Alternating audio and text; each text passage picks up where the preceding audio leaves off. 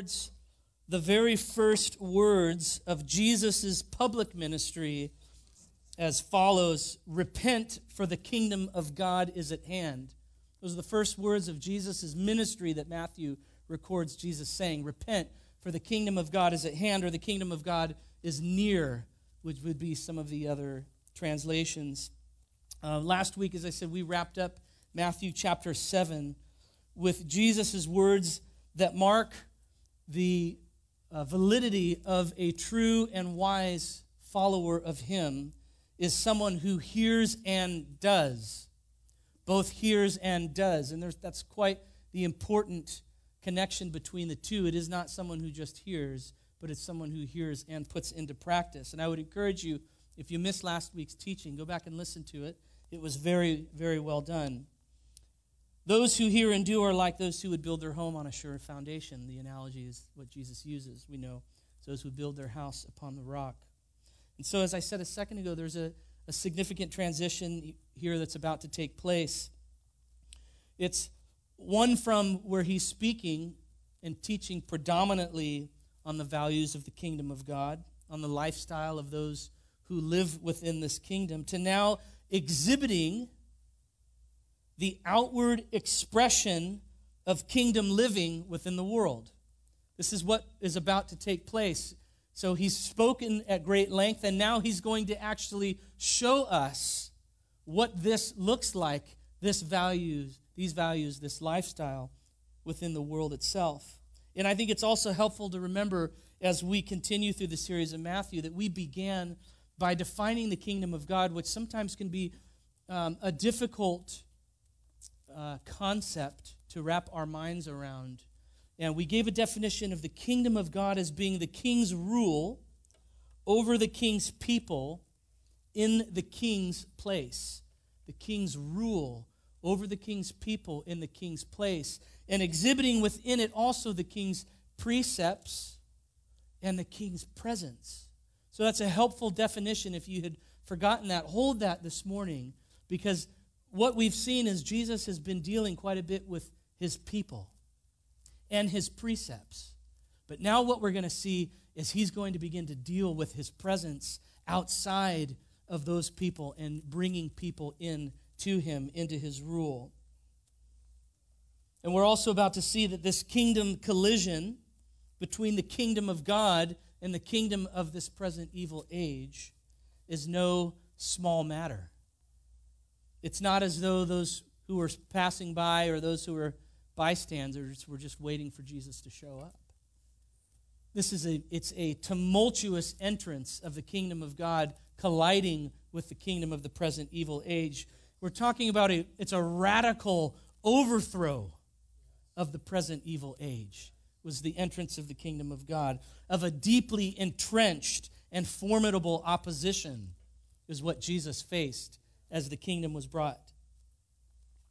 He'll say later in Matthew 12, how can someone enter a strong man's house and plunder his goods unless he first binds that strong man? This coming kingdom must exhibit a power, a strength, an authority, as we sang this morning just a moment ago, because of that deeply entrenched present evil age. I was thinking as I was preparing, we had spoken about that the kingdom of God is advanced through the hearts and the minds of men and women. And if the hearts and minds of men and women are the battlefield for the kingdom of God, physical lives are often where we see the wounds and the scars and you know the battle bruises, if you will. They're exhibited within our physical bodies so often. And so we can walk around and we see people who just carry with them these scars. And sometimes they don't even understand the battle that they've been engaged within. Those who are outside, and we know, of course, as being believers, the analogy is often that we are engaged in a battle. We know that. We know that it's a war to wake up every morning. We know that it's a war to continue to live diligently and rightly before the Lord Jesus and to exhibit rightly that which he has called us to. But there's so many who don't even realize that which they're engaged within. But yet, they bear the scars of such a battle. And all of this is a setup as Jesus ends the previous 3 chapters, as I said, 5, 6, and 7, on speaking of kingdom distinctives and characteristics. And he's moving now into kingdom advancement, kingdom overtaking, and kingdom overthrowing, and kingdom building. This is what we were about to see. And I was with one of the elders this week, and we were talking about last week, and we were talking about this week, and they made an astute observation. And as I meditated upon it more and more this week, I wanted to just take a moment and share something with you that I believe is significant in this very moment between Matthew chapter 7 and Matthew chapter 8. Up until January of 2017, when Capital City Church was handed over from my father to me to lead this church, I would say that we spent at least the last 15 years prior to that diligently laying foundation. And I think that is much of what my dad has been called to be for the church, is a foundation layer. And I think it was rather apropos, and I would actually say somewhat of a prophetic commissioning that he taught on Matthew 7 last week. And he taught on the importance of a firm and sure foundation, which is very much, again, what we have been about for the last number of years. But I would say to you that I feel like that there's something of this, of me standing here before you today, speaking and teaching to you Matthew chapter 8, which is somewhat of a prophetic commissioning of who we are called to be as a community, and who I believe that I am called to lead as this church. To no longer just be about our foundation. While we're not going to throw away the importance of the foundation, it's important that we inspect it, that we make sure that it remains stable and sure. But that I am to be about leading this church into building, into an upward and outward of the kingdom of the building of this church. And so I just stand before you today and say I felt like, as I said, I was with one of the elders, and we were talking about that, and that really resonated, and I meditated upon it further this week, and I felt like that I was to say that to you guys this morning, because I believe that what we're about to move into in Matthew is what we're about to move into as a community. So let's look at Matthew chapter 8. Let's read it together. We're going to be reading Matthew 8, verses 1 through 17. I'm reading out of the ESV. And it says this: when he came down from the mountain. Again, he's just finished what would be considered the Sermon on the Mount, that portion of Matthew. When he came down from the mountain, great crowds followed him. And behold, a leper came to him and knelt before him, saying, Lord, if you will, you can make me clean. And Jesus stretched out his hand and touched him, saying, I will be clean. And immediately his leprosy was cleansed. And Jesus said to him, see that you say nothing to anyone, but go, show yourself to the priest, and offer the gift that Moses commanded for a proof to them. And when he had entered Capernaum, a centurion came forward to him, appealing to him, Lord, my servant is lying paralyzed at home, suffering terribly. And he said to him, I will come and heal him. But the centurion replied, Lord, I'm not worthy to have you come under my roof, but only say the word, and my servant will be healed. For I too am a man under authority, with soldiers under me. And I say to one, go, and he goes, and to another, come, and he comes. And to my servant, do this, and he does it. When Jesus heard this, he marveled and said to those who followed him, truly, I tell you, with no one in Israel have I found such faith.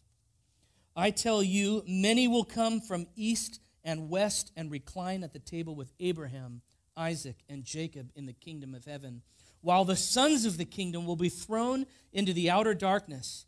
In that place there will be weeping and gnashing of teeth. And to the centurion, Jesus said, go, let it be done for you as you have believed. And the servant was healed at that very moment. And when Jesus entered Peter's house, he saw his mother-in-law laying sick with a fever.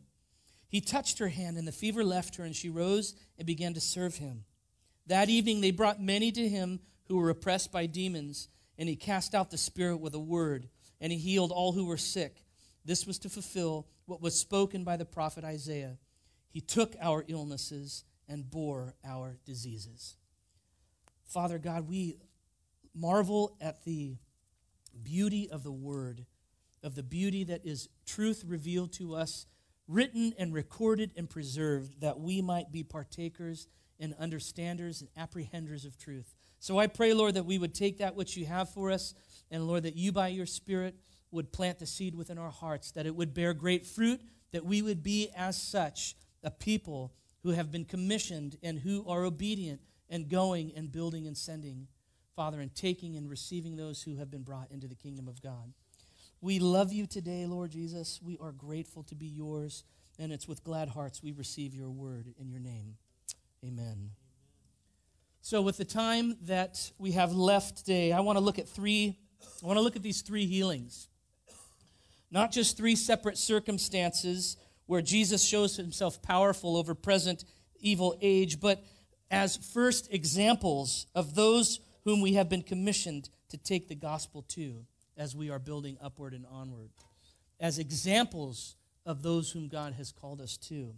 And as I looked at this, it was very obvious that Matthew intentionally puts together in this portion of Matthew 8 these three healings. And they're not just like three great instances. And I think that there's a nugget of truth that I want to just mine today and hopefully allow the Lord to just plant something within us.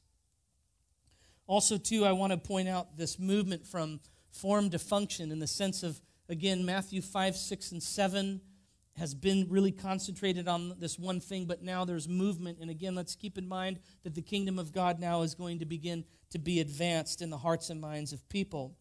So the first account is that of the leper.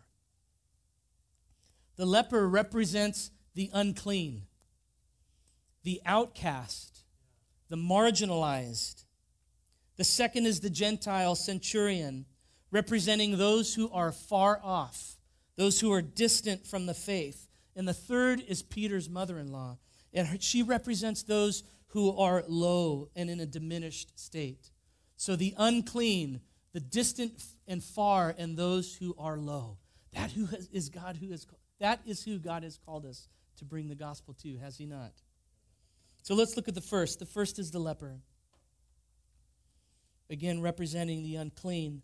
Leprosy was seen as both a physical as well as a spiritual pollution that necessitated the infected person be segregated and ostracized from their community and from their family, oftentimes living in colonies with other infected or diseased individuals.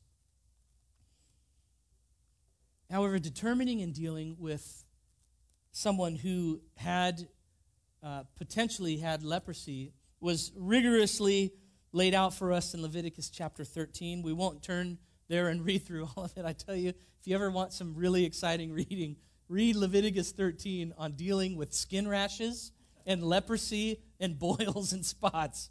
It's something else. For all those dermatologists out there, that gets you really excited. But other than that, most of us probably want to just glance right over Leviticus 13. But it's very clear. God was very clear as to how to deal with those who had. And it's interesting, the potentially infected individual would first visit the priest. Hear this. He visited the priest, where the priest would inspect the boil or the rash, and they would send them away for a certain period of time. And if it didn't disappear, or if it didn't clear up, then that person was deemed as unclean. Okay? And they were sent away. Could you imagine that conversation? Well, honey, I've got the leprosy. I got to go live over here. Guy's walking away from his tent, and he's got to go live with the leprosy colony. That would be a bummer, wouldn't it? That'd be terrible. But for those who would seem to be healed or cleared up, they would be at whatever period of time, whether it took weeks or months or years, they would come back again, and if they cleared up, the priest would look at them again, and the priest would make a pronouncement that they were no longer unclean, but that they were clean. And thereby reinstituting them within the community, within their families, and no longer were they marginalized. It's interesting, too, that the disease dealing with unclean is frequently the object of Jesus' healing miracles. How often does Jesus deal with leprosy? with those who are unclean. So it's here in Matthew 8 that what Jesus is showing us is that through Jesus Christ, through the power of the gospel, he takes that which is unclean, that which cannot be near because of its filth, and he restores it and he makes it of value. He makes it lovely and he declares it to be unclean no more. That's what the point of the leper is in this story. It shows the power of the gospel to not only heal, but to restore. And what does he do? He restores the leper into community, into family, and he pronounces them to be clean. It's interesting, too, a leper, someone who had leprosy, and again, leprosy isn't just like the limbs falling off leprosy. It could be, literally, it could be like, whatever, like a heat rash. You could get a heat rash, and next thing you know, you've been labeled with leprosy.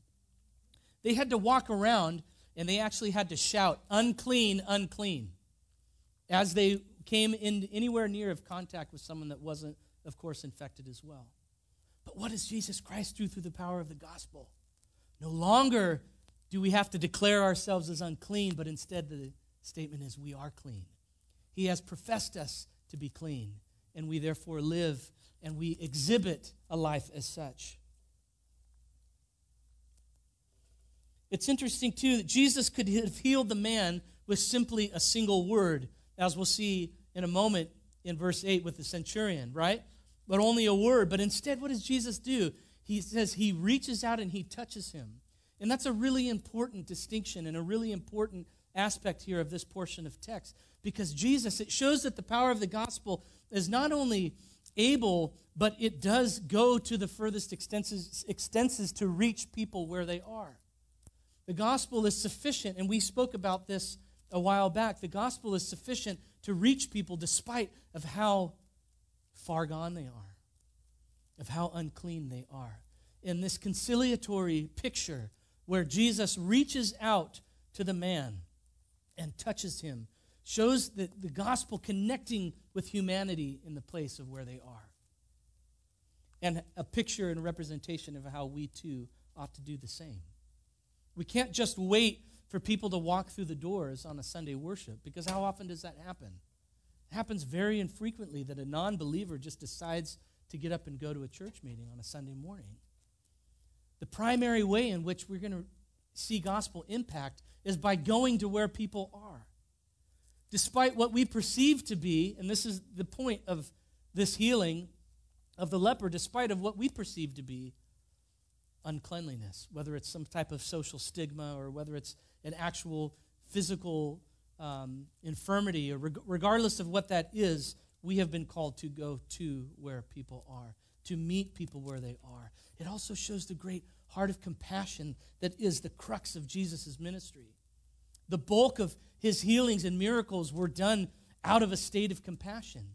And we too should exhibit such quality and characteristic in our life, to see people not as, oh man, to look down upon someone because, man, I just don't like the way that person smells, or, I'm particularly offended by this person's, background. That's like, that doesn't matter.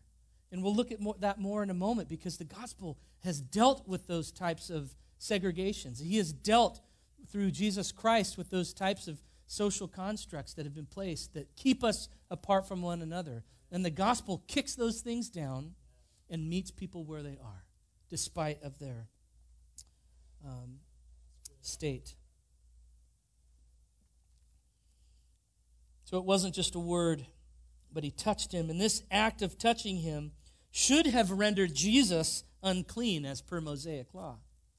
If anybody comes in contact with somebody that's unclean, now they too are unclean. But what does it do? The touching of Jesus makes the man clean. Jesus isn't unclean, but now the man is clean. The gospel has no consideration for stain nor cleanliness. It has no consideration for what is perceived to be value or worth. It only sees that which God sees.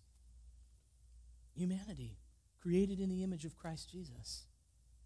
That's what the gospel sees. The gospel is the peacemaking cleansing of mankind of the effects of sin towards our relationship with God. The peacemaking cleansing is that what the gospel brings. Restoring man into right relationship with God, bringing us near to him, as I read out of Hebrews chapter 10 during worship time. What does Paul say in Romans 5? He says, therefore, since we have been justified by faith, we have peace with God through our Lord Jesus Christ. We have peace with God through our Lord Jesus. Jesus didn't say to the leper, be healed.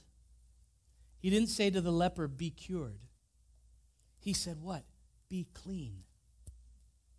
The gospel for the unclean is Jesus Christ declaring us as clean, calling us back into reconciled relationship both with God and with each other.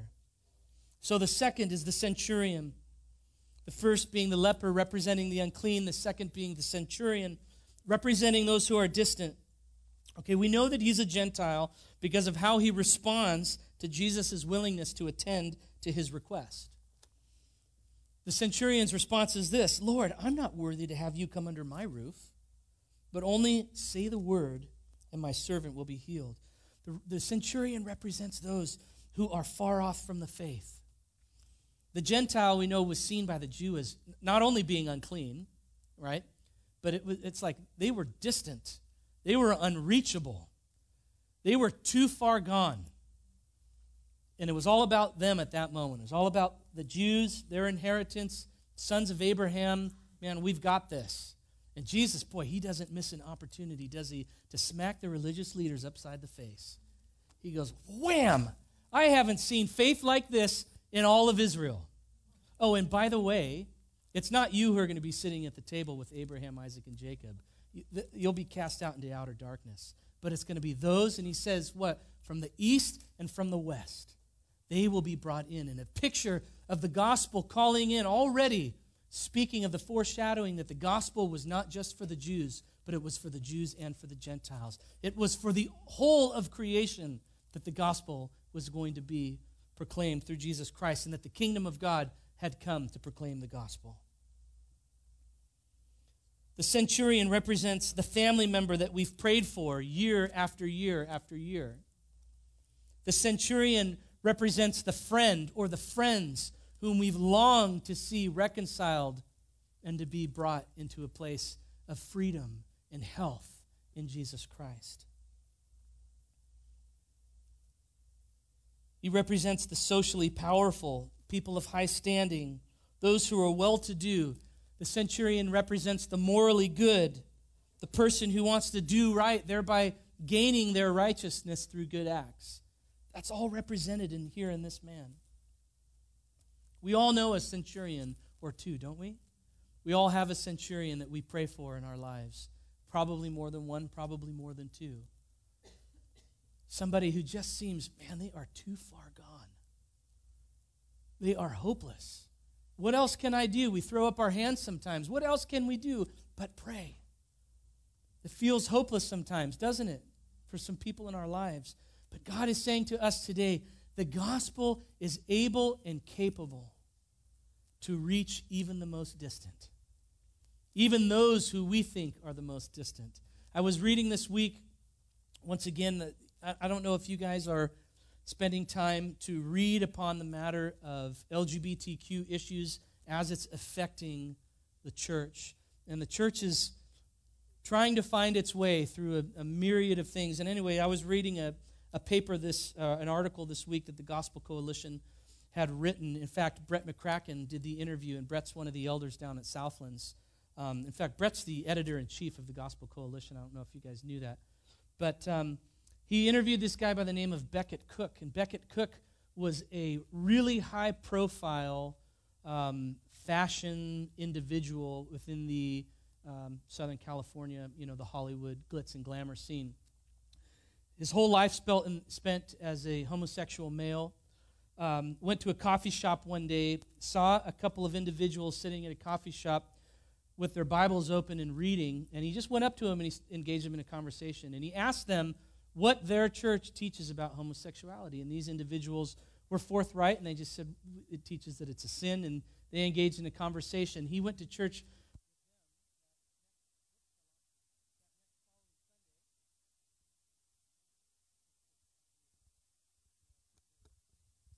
He went to church with them the next following Sunday, and the Lord radically saved him.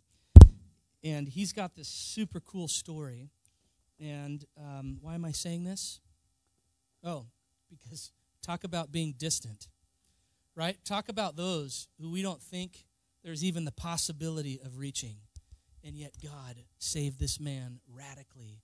All because somebody was just obedient to speak what is true. Isn't that amazing, eh?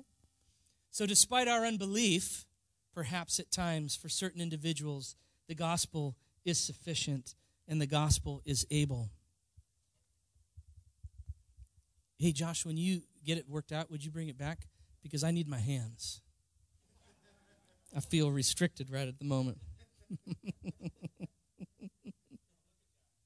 I'm not Italian. I'm Spanish. We like to eat with our hands. So, yeah. See, look, I'm already a mess.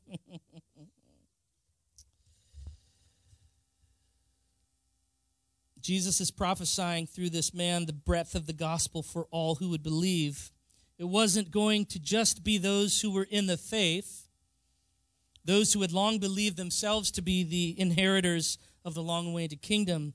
No, through the gospel, the person of Jesus, all who would hear and believe by faith would be saved. What does Paul say in Galatians chapter 3:28? We know the text really well. He says, there's neither Jew nor Greek. Right? There's neither slave nor free. There's no male and female, for you are all one in Christ Jesus.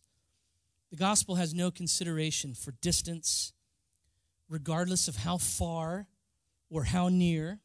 Thanks, man. I appreciate that.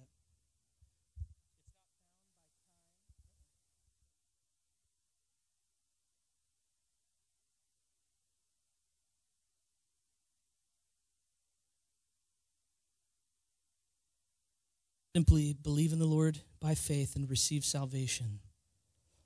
It's in this too. The reconciliation that happened was not just this way. It's not vertical, but it's this way as well. It's horizontal. So the reconciliation that the gospel brings is, of course, between man and God, but it also is between man and man. And it brings us back into right standing with one another. And again, so it doesn't matter how far we think the person is or how distant, the gospel has made provision for that reconciliation to take place. Because of what I just said, and Paul keys in on that. And isn't that also Paul's message in Ephesians chapter 2? Right, doesn't he say, let's look at that together. I love this, and we talked about this when we went through our summer series last year, when we were dealing with the cultural arguments, cultural liturgies, dealing with racism and discrimination. And I love this text because this text is the heart of that issue itself. And it says this, Ephesians 2:15. Thank you so much. Let's back it up to verse 11. Therefore, remember that at one time you Gentiles in the flesh, called the uncircumcision by what is called the circumcision. So in other words, you were Gentiles. By the Jews, you were called the uncircumcised, out of the faith. Remember that you, verse 12, that you were at that time separated from Christ, alienated from the commonwealth of Israel, and strangers to the covenants of promise, having no hope and without God in the world. But now in Christ Jesus, you who were once far have been brought near by the blood of Christ.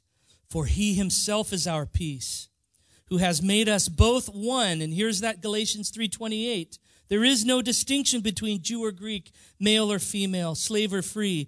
He has made us both one and has broken down in his flesh the dividing wall of hostility by abolishing the law of commandments expressed in ordinances, that he might create in himself, and here it is, one new man in place of the two, so making peace, and might reconcile us both to God in one body through the cross, thereby killing the hostility. This is the sufficiency of the gospel for all of mankind, one unto another. In Christ Jesus, there are no distinctions. There are no separations. He doesn't call us to forget who we are, but he calls for us to live in the truthfulness of who he says that we are now in Christ Jesus, which is one new man. This is the answer to the social strifes that we face today. It's working towards this. This is the heart of God through the gospel.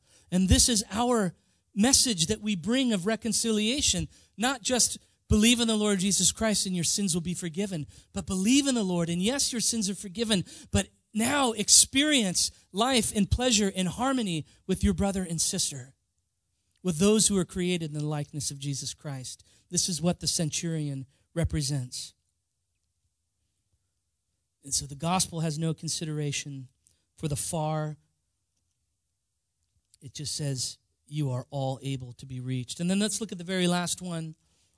And I want to land not just by considering what this means for us in our witness and testimony, but how do we respond to this as well? And I think there's 3 easy responses that I think are modeled for us here in Matthew chapter 8. So the last is the mother-in-law. And I thought why did... And by low, I don't mean because she's a mother-in-law. Mom-in-laws get bad raps, don't they, sometimes? Where did that start? Who came up with giving mom-in-laws bad raps? There's always, I guess, a tinge of truth to the stereotype, right? Perhaps sometimes. I don't know. My mom-in-law is great. But I was just picturing this Jewish mother as he's walking out. Why don't you get a good job anyway? Why don't you quit this fishing? And he's telling, Peter's mother-in-law is telling her daughter, you should have married Matthew. He was always a really polite boy. And he's a tax collector, by the way, too. Can you picture this? And Peter's like, oh, you got to be kidding me. Phyllis, get off my back. So that's not what I mean by the low state. Not that she's a mother-in-law. Peter's mother-in-law represents those that are seen as lesser than, those perhaps that are in a subservient state beneath, or perhaps seen to be unworthy of the elevated place of worth that Jesus gives to all, as I just read from Galatians and Ephesians. That's what Peter's mother-in-law represents. And the reality is that women at that time within culture, they did hold a lower place. But what is Jesus? So this isn't a battle cry for down with the patriarchy, right? No, this is actually Jesus modeling the right harmony between male and female. Lest we, again, go back and read Galatians 3:28 and Ephesians 2 that we just read.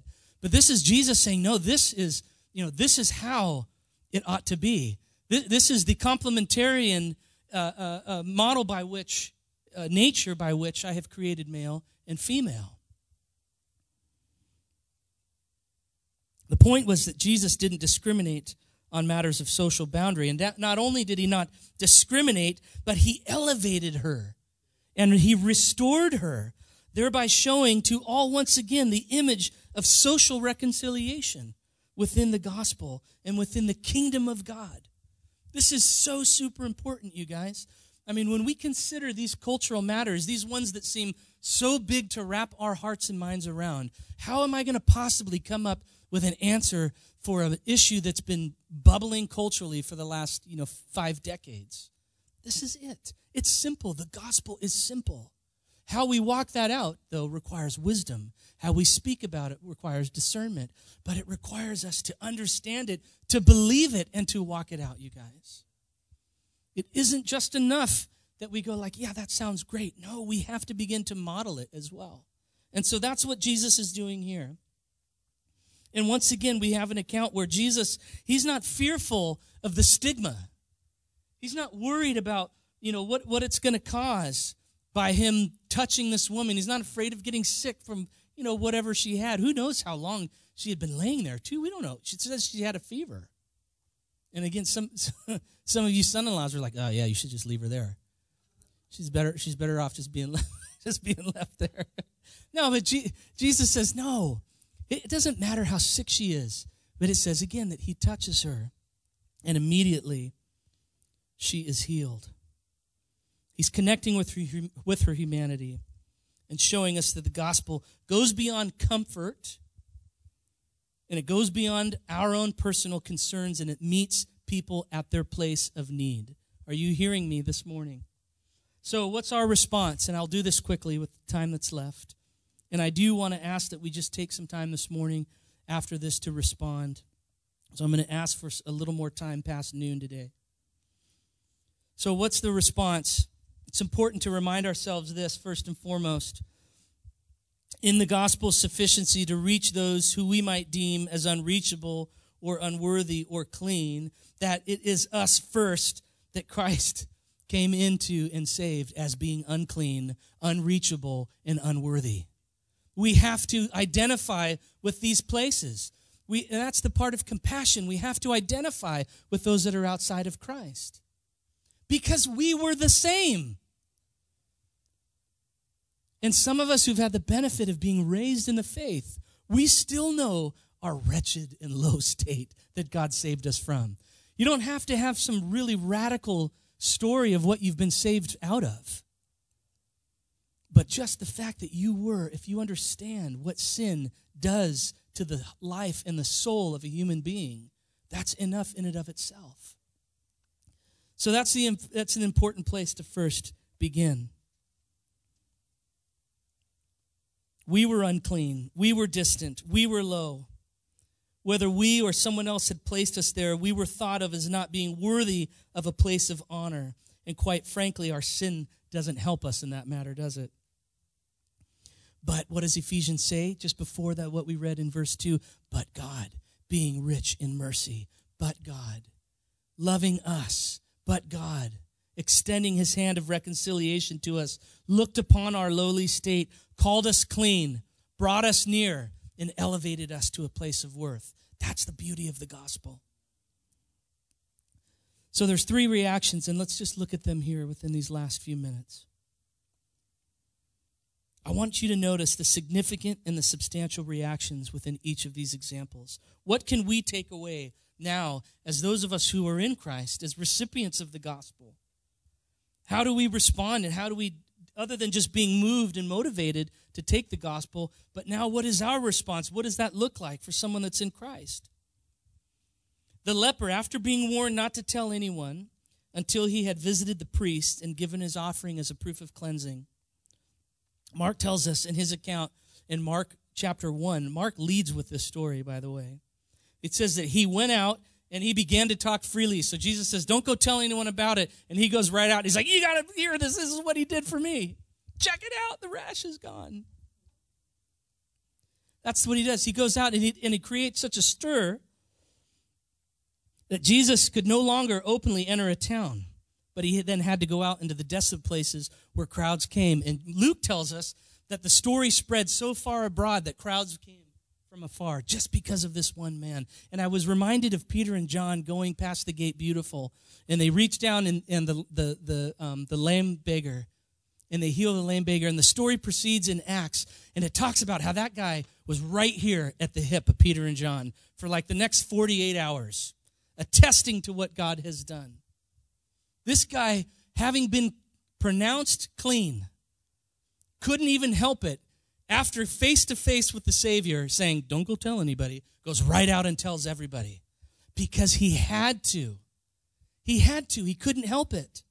It was the only thing he could do. The response of somebody who has been declared to be clean is one both of great joy as well as exuberant profession of what has been done for them. Remember, it wasn't just a pronouncement of now being clean. It was a wholesale change. His whole life was radically changed. And do you think that he forgot about that in the years that went along? No. Do you think he stopped talking about that in the years that went along? No way. That stuck with him. You guys, That should stick with us. That's our story. His exuberant profession of what God has done is the life of a Christian. This is our response, having been proclaimed and pronounced to be clean. We should tell others about the cleansing that happened to our life, about the new life that we received in Jesus Christ, about the newness of life that we've been brought into.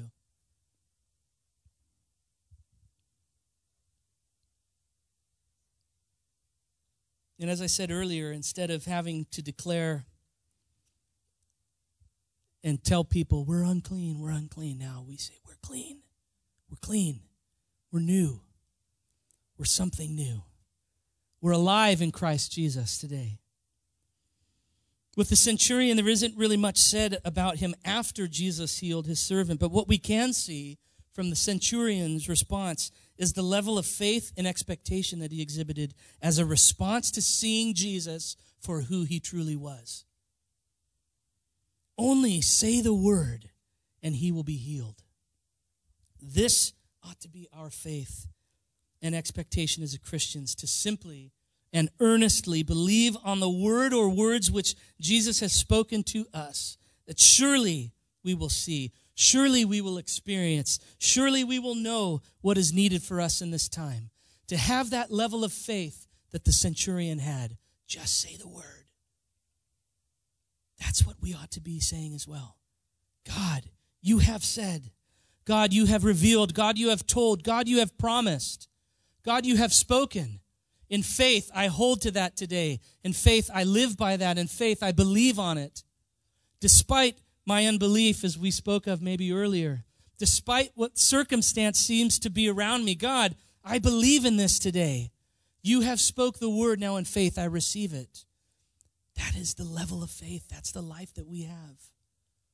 And this isn't like you guys need to get it together kind of message. No, this is like me reminding us all like how beautiful and simple and how accessible and how joyful and life-giving the gospel is, both for the unsaved and both for the saved.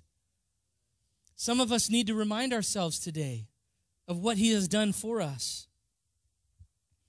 And then lastly, the mother-in-law, and this is really, honestly, out of the three, it's interesting, the least is said about her, but yet I think this is probably more of the profound of the three.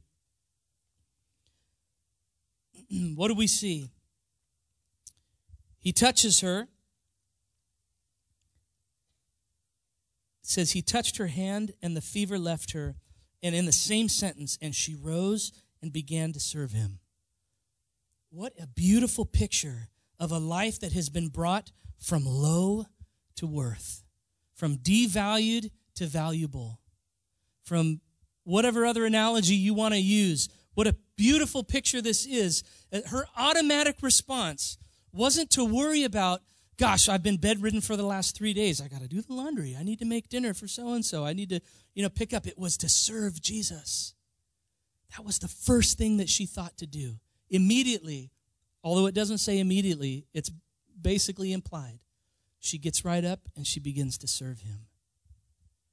Some of us need to remember today the life that we've been called into to serve our King.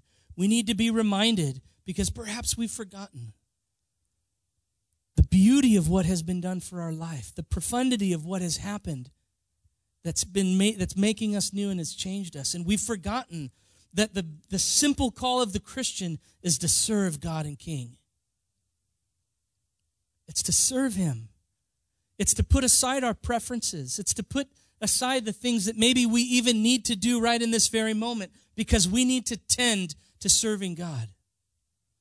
Because this person has come into my home just now, and they're asking me for help, but it's 6 o'clock and I got to get dinner on the table, and Bobby needs to go to baseball practice, and I've got to, grade these papers for school, and blah, blah, blah, blah, blah, and all those things are good and right and need to be done. But God is saying, no, I want you to serve me right now. This is how you're going to serve me in this place. You're going to meet this person where they're at, and you're going to speak of what is true. This should be our immediate and ongoing response for those who believe in him, to bring him the best of what we have. not to concern ourselves first and foremost with our wants and needs, but to know that he who has given to us much, we give back to him the first and the best of what we have.